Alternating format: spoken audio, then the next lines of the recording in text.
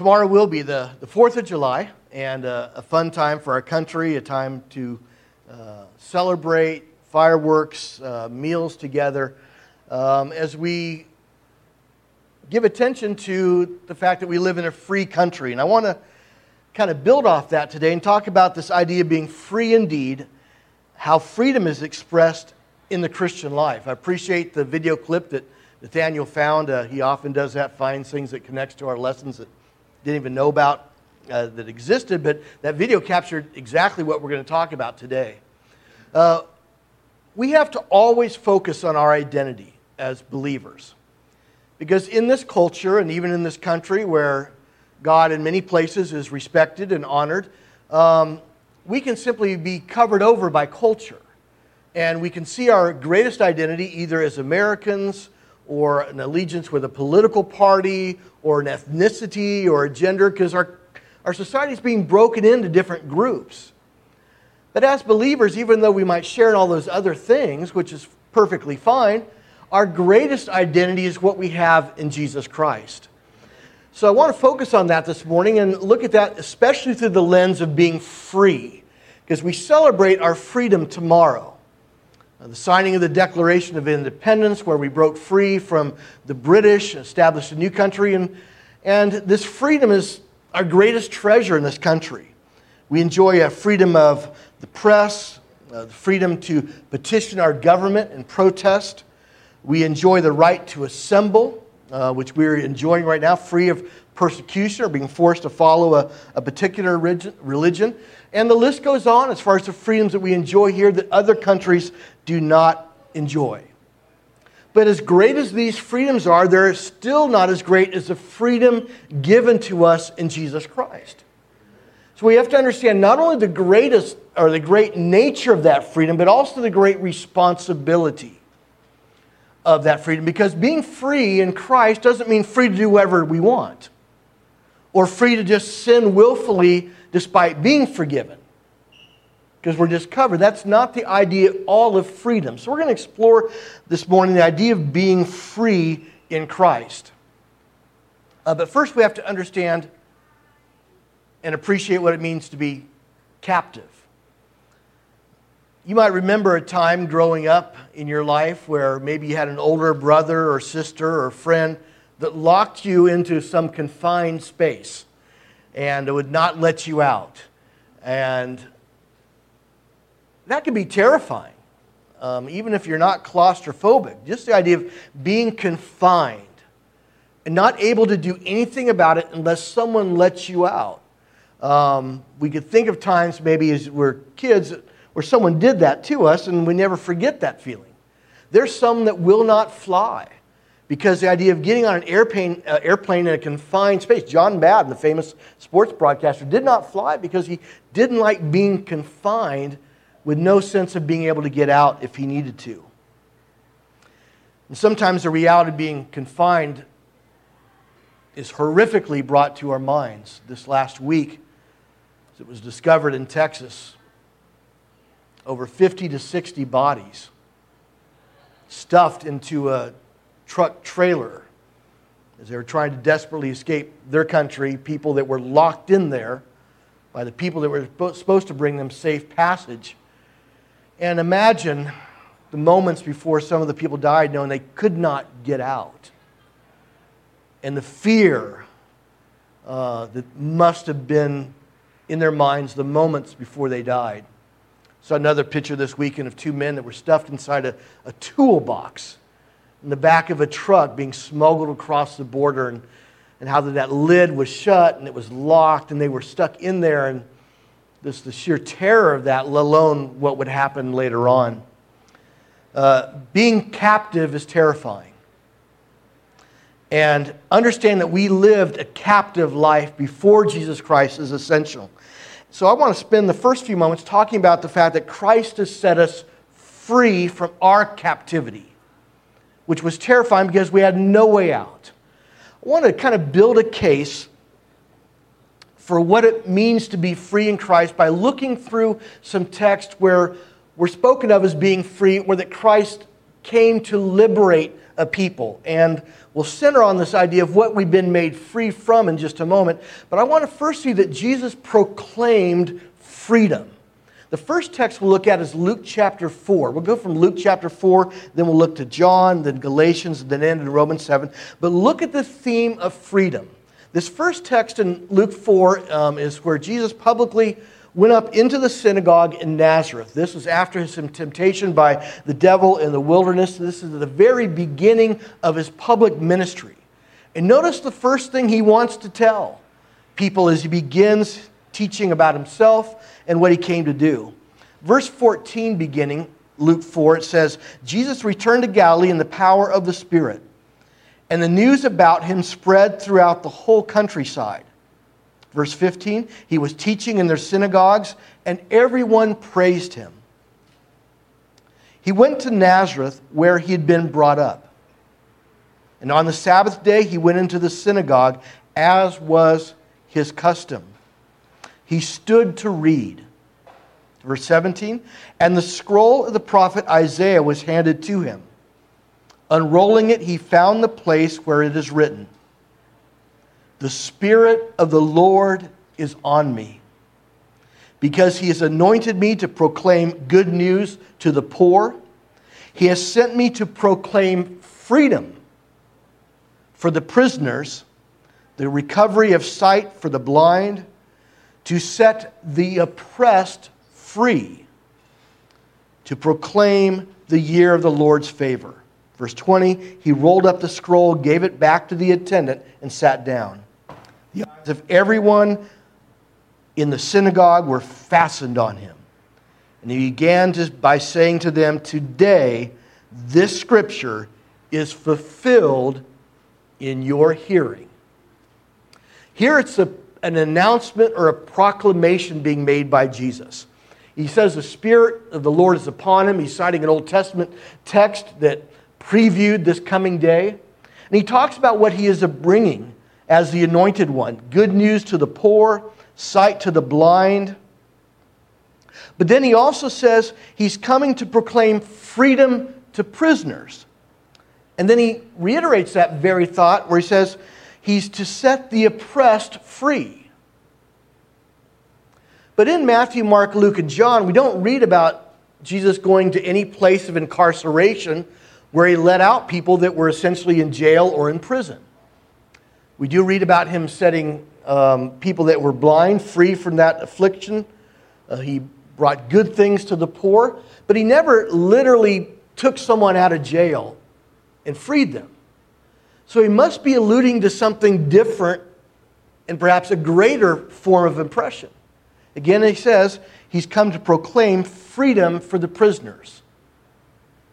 I believe here he's talking about people that are imprisoned by sin that don't even know they're prisoners, which is the worst form of imprisonment at all. You don't even know you're imprisoned. Look how this is brought out in John chapter 8. Go forward one book to John chapter 8. This is a text that was at the heart of the video Nathaniel presented. Again, this idea of freedom. And here Jesus will be speaking to some who didn't know they were imprisoned or captive in any sense. And look how he challenges them. John chapter 8, verse 31. To the Jews who had believed him, Jesus said, if you hold to my teaching, you are really my disciples. Then you will know the truth, and the truth will set you what? Free. Verse 33, they answered him, we are Abraham's descendants and have never been slaves to anyone. How can you say that we shall be set free? Verse 34, Jesus replied, very truly I tell you, everyone who sins is a slave to sin. Now, a slave has no permanent place in the family, but a son belongs to it forever.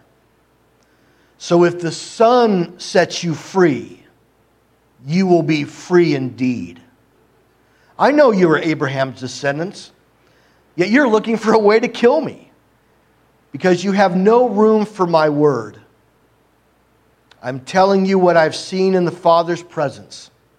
And you are doing what you have heard from your father. At the very end here, when he says, you're doing what you've heard from your father, later on he will say, your father the devil. He's saying that's who you're following. But here he's preaching to the Jewish people who he first came to preach to. And he says, if you hold to my teaching, you will be set free. You shall know the truth, verse 32, and the truth shall set you free. Here he's not talking so much about a particular scripture or a verse or a teaching, but the truth ultimately is himself. Remember what he says in John chapter 14, verse 6? I am the way, the truth, and the life. He is the ultimate source of truth. He tells the truth, and he is the truth. And he says, you shall know the truth, and the truth shall set you free. But the response of the people that Jesus came to save is what? We've never been slaves to anyone. Even though throughout their history they'd been a captive people many times. Assyrian captivity, Babylonian captivity, just you name it. They had been captive, but they didn't really see themselves as being captive. Well, Jesus clarifies verse 34. Here's what I'm talking about. Everyone who sins is a slave to sin. That's the type of captivity that is our problem. But then he says, verse 36, if the Son sets you free, you will be free indeed. So here Jesus is proclaiming true freedom, even to people that don't think they're captive. So there's some higher level of freedom than just being in jail or being a political prisoner or being captive by another nation. There's another type of freedom that Jesus is proclaiming.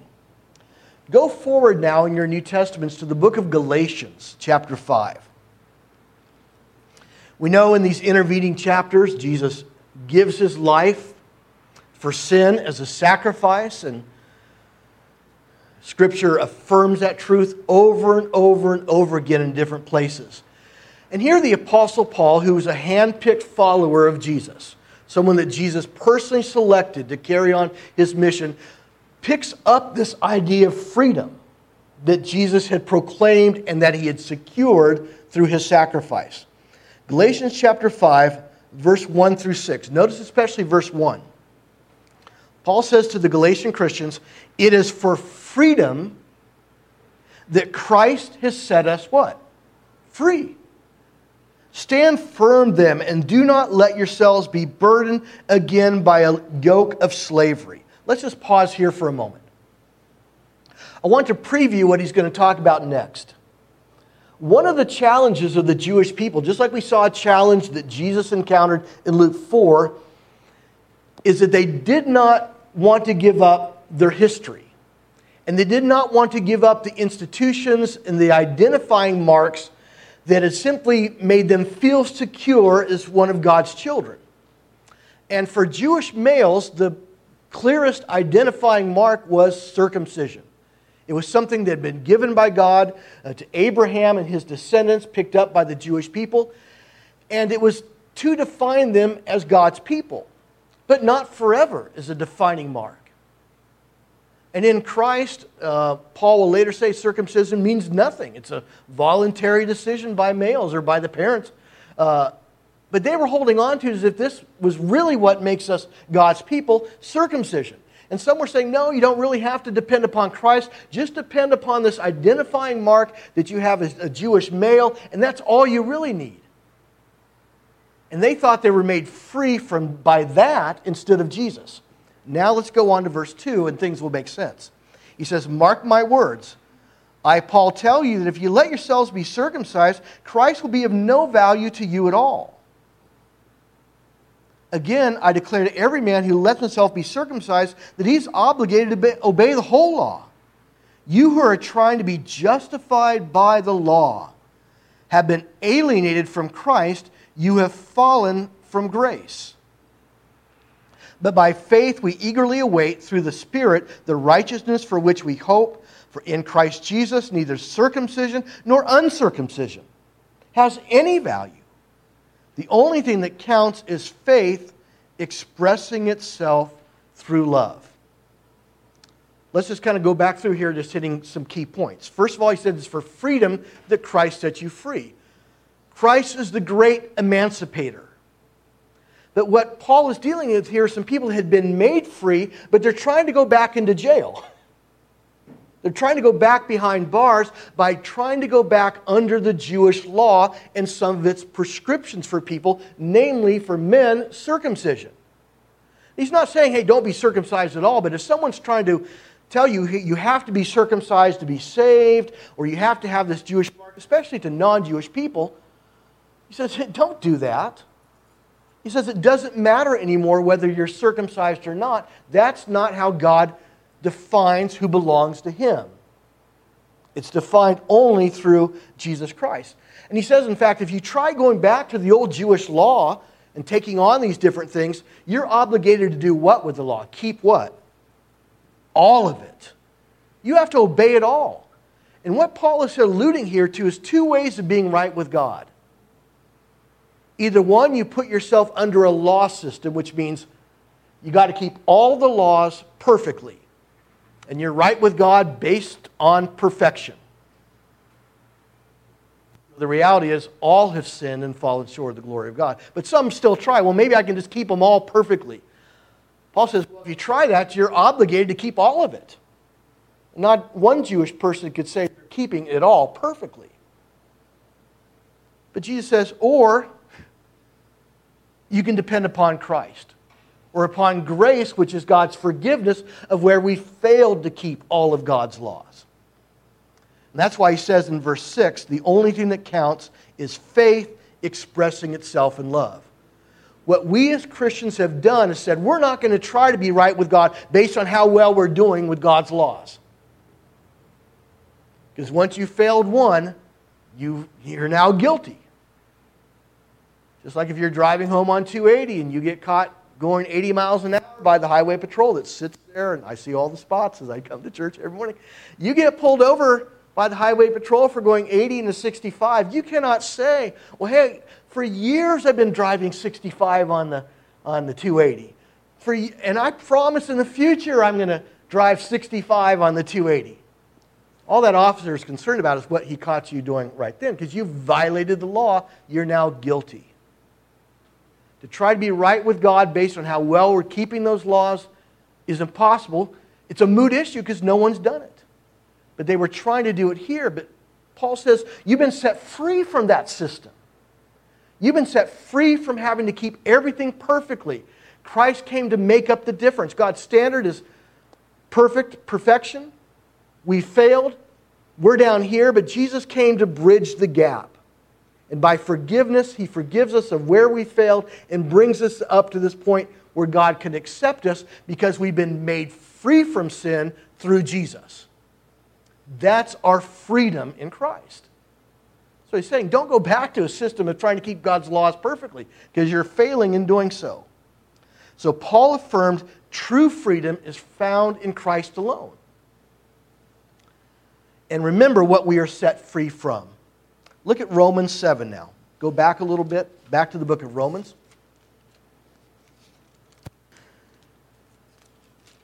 And remember, we've been talking about this idea of trying to be right with God based on perfection or based on keeping the laws well enough. Well, here's the problem. Romans 7, verse 21. And this is why Jesus becomes so important. Here's the reality of our life with sin. Verse 21. Paul says, so I find this law at work. Although I want to do good, evil is right there with me.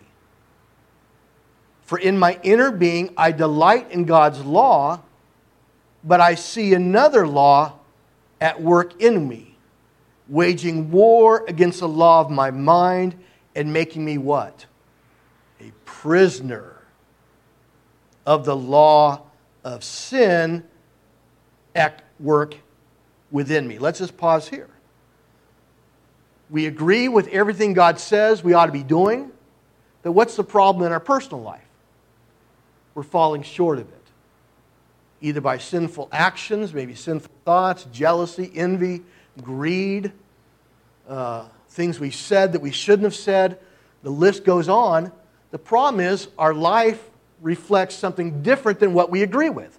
Just if I get pulled over by the highway patrol, I might agree that, yes, the law is 65 and everyone should be following it on the freeway, but the reality is I got pulled over for 80 because I thought I had to get to church on time. There's twice in my life I've got a ticket going to church. Long time ago, but one of them was coming here. Years ago when I spoke here in the late 1980s, I was rushing with my family up here and got pulled over. That's why this illustration is so powerful. On my way to church, because I had to get there on time. And even though the justification might have seemed right, the Highway Patrol still gave me the ticket. So, verse 23, I see another law at work in me, warring against the law of my mind. I agree in the speed limit, I just wasn't doing it. And it made me a prisoner of the law of sin. I'd committed the violation. Something's got to be done about the violation. I've got to pay for it myself. The problem is with sin, we can't pay for it. I can pay a speeding ticket. I can't pay for sin. Paul says in verse 24, what a wretched man I am. Who will rescue me from this body of death? Then verse 25, here's the answer. Thanks be to God who delivers me through Jesus Christ our Lord. So then I myself in my mind am a slave to God's law, but in my sinful nature allotted to sin and death. So Christ came to deliver him. Now verse 1 of chapter 8. Therefore there is now no condemnation for those who are where? In Christ Jesus. Because through Christ Jesus, the law of the Spirit who gives life has set you what? Free from the law of sin and death. For what the law was powerless to do because it was weakened by the sinful nature, God did by sending His own Son in the likeness of sinful humanity to be a sin offering. Just pause here. Here God did for us what we couldn't do for ourselves. He paid our ticket, or all our tickets, for when we committed sin. We've been set free. And so He condemned sin in human flesh, verse 4, in order that the righteous requirement of the law might be fully met in us. Just pause here. Let me just read that again. In order that the righteous requirement of the law might be met in us. Remember the two ways of being right with God? You either keep God's laws, what? To be right. Perfectly. You got to do everything right. Where God just has to let you into heaven because you did everything right. Well, who can say they've done that? No one. Except Jesus. But the requirement is still there. Who bridges the gap for us?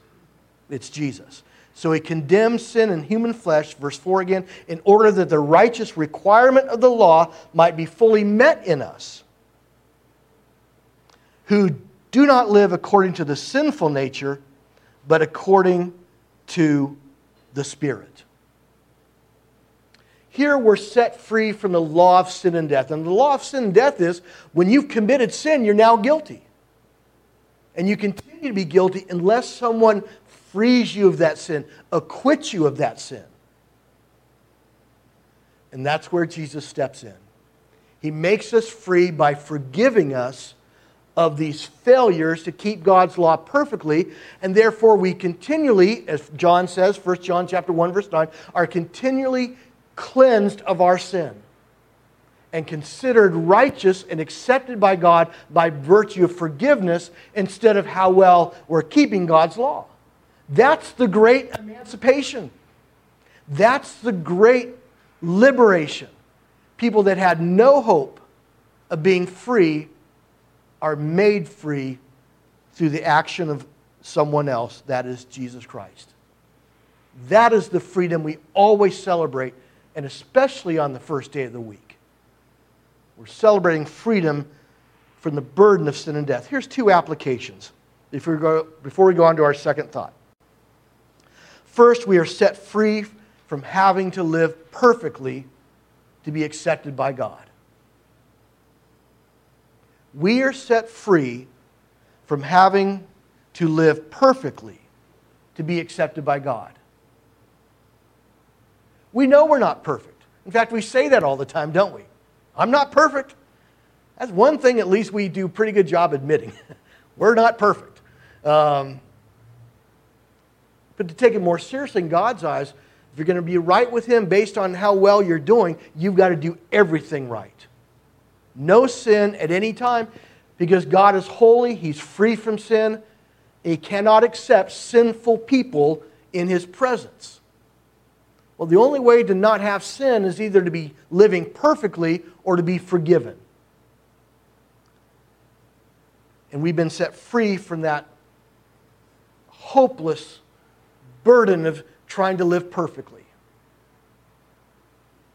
to be right with God. What a burden, knowing that we're all doomed. Going back to our early teens, when we started committing moral wrong. See, we've been set free from that. And we are set free from the overwhelming burden of our sins and failures. Not only are we free from a standard that we could not meet because of our sin, we're free from worrying all our lives, will these sins catch up with me one day in the judgment? Sins of our early years that we wish we had never committed or are embarrassed about. Things that we said or thought that no one knows about. As we look back in the years of our lives, even to recent times, have done things that there's no excuse for doing. We knew better. It's like driving. We know better than to speed or to run a stop sign. We know better, but we do it anyway at times. We wonder, will this catch up with us on the judgment day? John says in 1 John chapter 1, if we confess our sins, he's talking about those who are already Christians, who have been baptized. If we confess our sins, He is faithful and just to forgive us our sins and to cleanse us from all unrighteousness. We have ongoing, continual cleansing from sin based on what Jesus did. So the answer is no, we don't have to worry about those sins catching up with us. We don't have to worry about, well, will this really be such a big thing that God cannot forgive it? Part of our freedom is knowing that we have freedom every day. That once these sins are forgiven, they are forgotten by God. Hebrews chapter 8, verse 12, when the writer speaks about what God promised He would do through the Savior, He would remember their sins no more. Previewed in Jeremiah 31, fulfilled in Jesus Christ. Our sins are taken out of the mind of God and never will come back to haunt us. There is no greater gift. Christ has set us free. Well, what does that mean once you're free? In our remaining moments this morning, I want to talk about what true freedom really means. True freedom brings great responsibility. Do we celebrate our freedom? Yes. Do we proclaim it? Yes. We do every Lord's Day. We proclaim the Lord's death until He comes. We revel in it. We rejoice in song. We thank God in prayer for our freedom. Because it's the greatest of all freedoms. It's beyond our American freedom. But we have to also see that as we come into this free state, there's great responsibility. As people are set free from prison after doing their time, they know when they're set free, number one, they don't want to do anything that ever puts them back into prison. Society knows that. That's why there's programs to help people that have been incarcerated to get their life back going again, because a healthy start keeps someone from going back into the lifestyle that got them incarcerated to start with. So you want people working, you want people feeling good about their life and free from addictions and things like that, because they have to have a healthy beginning now that they're set free. Because there's a responsibility to live right. And the same thing is true in the Christian life. Look at Romans 8 now, verse 5. Here's where we see there's a responsibility. That now that we're free, our life has to look like a free life. Verse 5, Romans 8. Paul says, those who live according to the sinful nature have their mind set on what the nature or that nature desires. But those who live in accordance with the Spirit have their mind set on what the Spirit desires. That's the Spirit of God.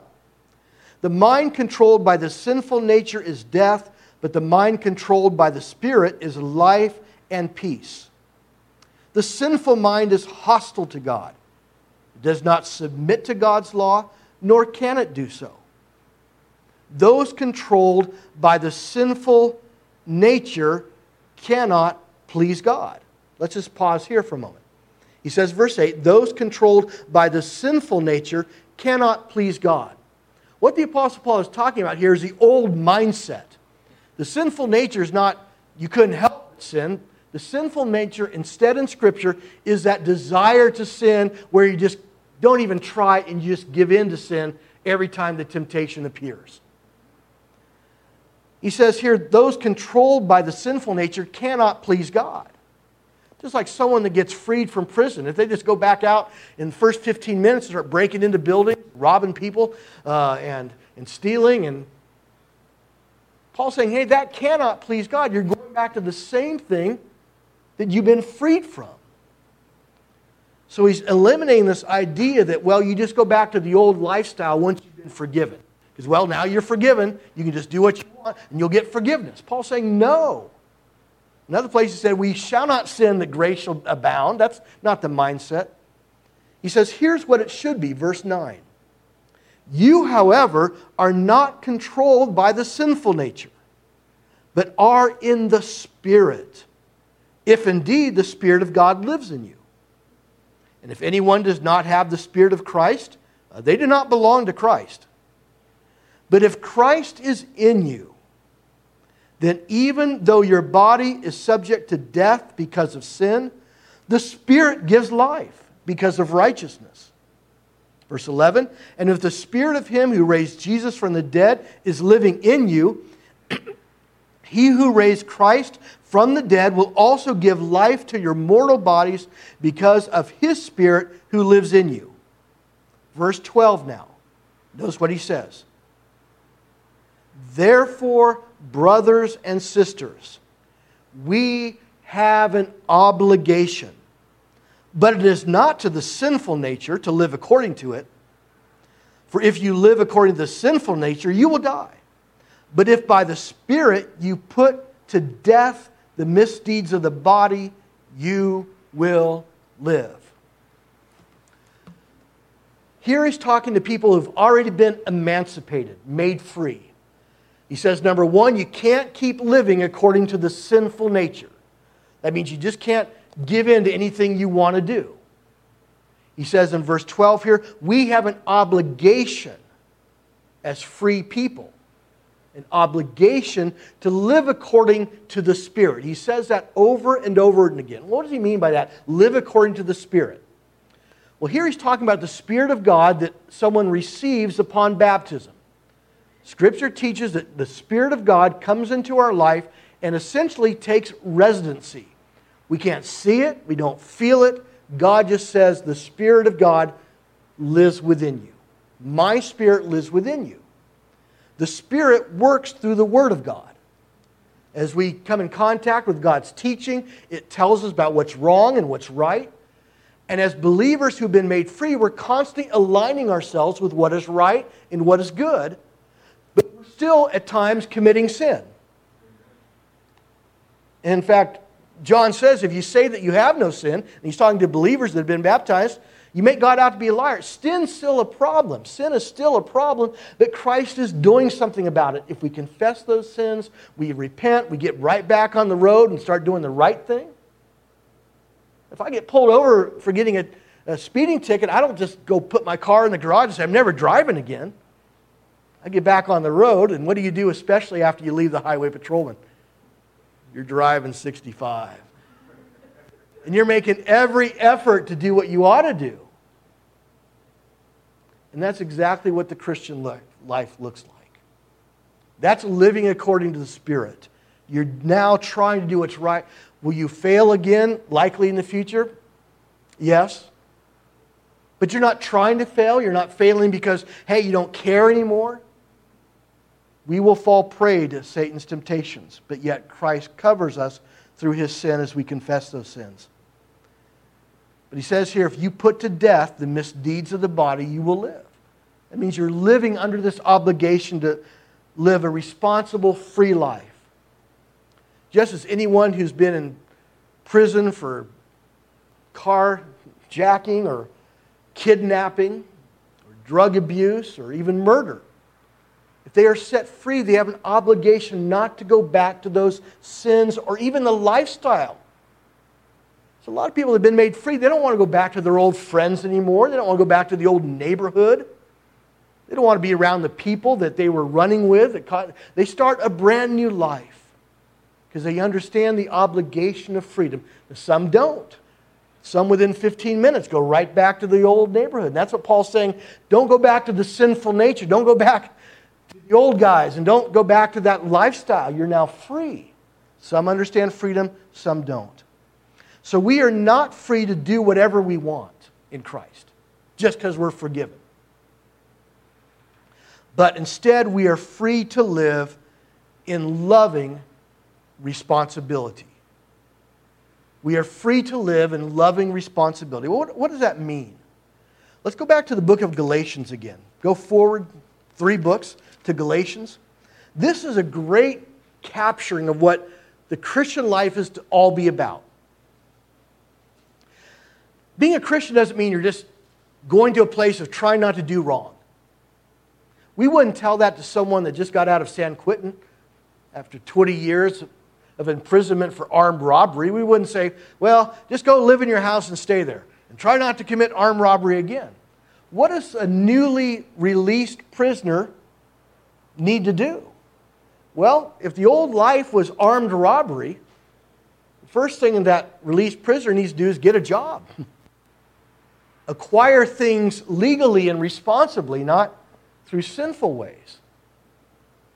Paul said in Ephesians 4, let him who stole steal no more, but let him instead labor with his hands that he might give to those in need. The key to the Christian life is doing the opposite of what we were doing before ever coming to Christ. Well, what does that look like? Galatians 5, verse 13 beginning. Galatians 5. Here Paul talks about the new life of a free person. Verse 13 says, you, my brothers and sisters, were called to be what? Free. There's that word again. Called to be free. But do not use your freedom to indulge the sinful nature. Pause here. He said, don't go back to armed robbery if you used to steal. Don't go back to that. That's a sinful nature. Rather, serve one another humbly in love. Verse 14, for the entire law is fulfilled in keeping this one command, love your neighbor as yourself. If you keep on biting and devouring each other, watch out or you'll be destroyed by each other. Verse 16, so I say, walk by the Spirit and you will not gratify the desires of the sinful nature. For the sinful nature desires what is contrary to the Spirit, and the Spirit what is contrary to the sinful nature. They are in conflict with each other, so that you are not to do whatever you want. Verse 18, but if you are led by the Spirit, you are not under the law. Verse 19, here's the clarifying. Here, if someone doesn't know what it means to live the new life, here it comes. Verse 19. The acts of the sinful nature are obvious. Sexual immorality, impurity, debauchery, idolatry, and witchcraft, hatred, discord, jealousy, fits of rage, selfish ambition, dissensions, factions, and envy, drunkenness, orgies, and the like. I warn you, as I did before, that those who live like this will not inherit the kingdom of God. Okay, let's pause here. He just gave a list. It runs a full gambit of things that are very obvious sins to things that we sometimes get used to, like jealousy. He's saying here, all this has got to go. You got to clean house as a Christian. And we're constantly cleaning house, getting rid of all the things that we struggle with, working on them. And he lists, here's a good starting point. Work on these things for sure. And there's other lists like this in Scripture. But he doesn't just say get the house clean and sit there with no furniture and just try to hope you don't sin again. You do the opposite. Verse 22. But the fruit of the Spirit is love, joy, peace, patience, kindness, goodness, faithfulness, gentleness, and self-control. Against such things there is no law. Those who belong to Christ Jesus have crucified the sinful nature with its passions and desires. Since we live by the Spirit, let us keep in step with the Spirit. Let us not become conceited, provoking, and envying one another. Here he says, the opposite of this following the sinful nature is taking on what's called the fruit of the Spirit. As God's Holy Spirit lives within us, our life starts to look very different. Not holier than thou. God doesn't look for holier than thou people and doesn't want them. Not people living perfectly, because we still fail, even shortly after baptism. But what God is looking for is people that are determined to take on a whole nother set of qualities in their life. Just imagine, again, someone who is released from prison for armed robbery. They get out of San Quentin. They go about a job training program where they're going to learn a skill, a vocation, computer skills perhaps, and they learn and they get a job that takes care of all their own needs. But they're so skilled at it because they give themselves to it. They have extra money, and now they're giving to other people, people that are in need, whether it be family members or friends, or people they don't even know. They're doing the very opposite of what they used to do. What they used to do. They used to steal from people to get what they want. Now they're working, taking care of themselves, and they have enough to give to others. The Christian life is living the opposite of what Satan wants us to do. That is, rebel against God. So when someone takes on kindness, goodness, learning to be patient, whether to be patient as you drive, patient with family members, and patient means long-suffering, not enabling, but long-suffering, self-control, goodness, where people want to be around you. They feel like you're a blessing because you're trying to help, when that blessing might be being a good listener, it might be being generous, it might be giving a hand, whatever it is. You're doing the opposite from selfishness. Now it's selflessness. The Spirit of God is living within you, Paul is saying here. And you're living in step with the Spirit. And that's the ultimate goal of freedom in Christ. Our goal is not to just keep sin out. That's a priority, absolutely. But the ultimate goal is to bring in the opposite. And the more the opposite comes in, the less the old ways come back. A person that's lived their life stealing, once they've learned to work for themselves and to make their own money and to feel a sense of responsibility and self-worth instead of guilt, and they're making their own money. Maybe they start their own business, even though they're an ex-convict, and they're making their own money. They're being generous. You can't get those kind of people back into the old life. Because the joy they have for being responsible and giving to others now will just overwhelm that desire to steal from other people. There's a joy that comes from doing what's right. There's a joy in this freedom of Christ where we're going the right direction, not perfectly all the time. We'll make mistakes, we'll sin, we'll stumble, but we will not go back to the old lifestyle ever again because we've been made free. And that's what Paul is calling us to. 2 final applications and we're finished. People who respect their freedom live responsibly. The true understanding of being free in Christ is living responsibly. Not having a hidden double life, Not trying to hide sin, not trying to pretend you're something you're not, but living, correcting whatever you know you need to correct, working hard at things that are your trouble areas. That's living responsibly. And our freedom calls us to live with the highest regard for God and for others. Our highest allegiance is to our Creator, and we have this great responsibility towards treating others right. That's what freedom in Christ means. So as we gather and we assemble like we have today and we take the Lord's Supper, it's a renewal of our vows. To get out of the sinning business, to get out of the old sinful nature lifestyle, and always stay going forward, learning to be kind and gentle, treating others right, even those who are difficult, and it's hard. But our responsibility is to continue on that path till our journey ends on this earth. Forgiveness calls us to constantly work on eliminating sin and doing just the opposite. We go from sinfulness and selfishness to selflessness, where we're working on being the kind of person that God always envisioned us being and sent His Son to die for. It's a lifelong pursuit. It goes with us to the grave. Satan never stops working on us, and we never stop working at pushing him back and becoming the kind of person that God envisioned us being. So today, as we, on the first day of the week, celebrate our greatest freedom, as other freedoms are talked about, let us appreciate those. And I appreciate this great country. But our greatest freedom is what we celebrate today in the Lord's Supper.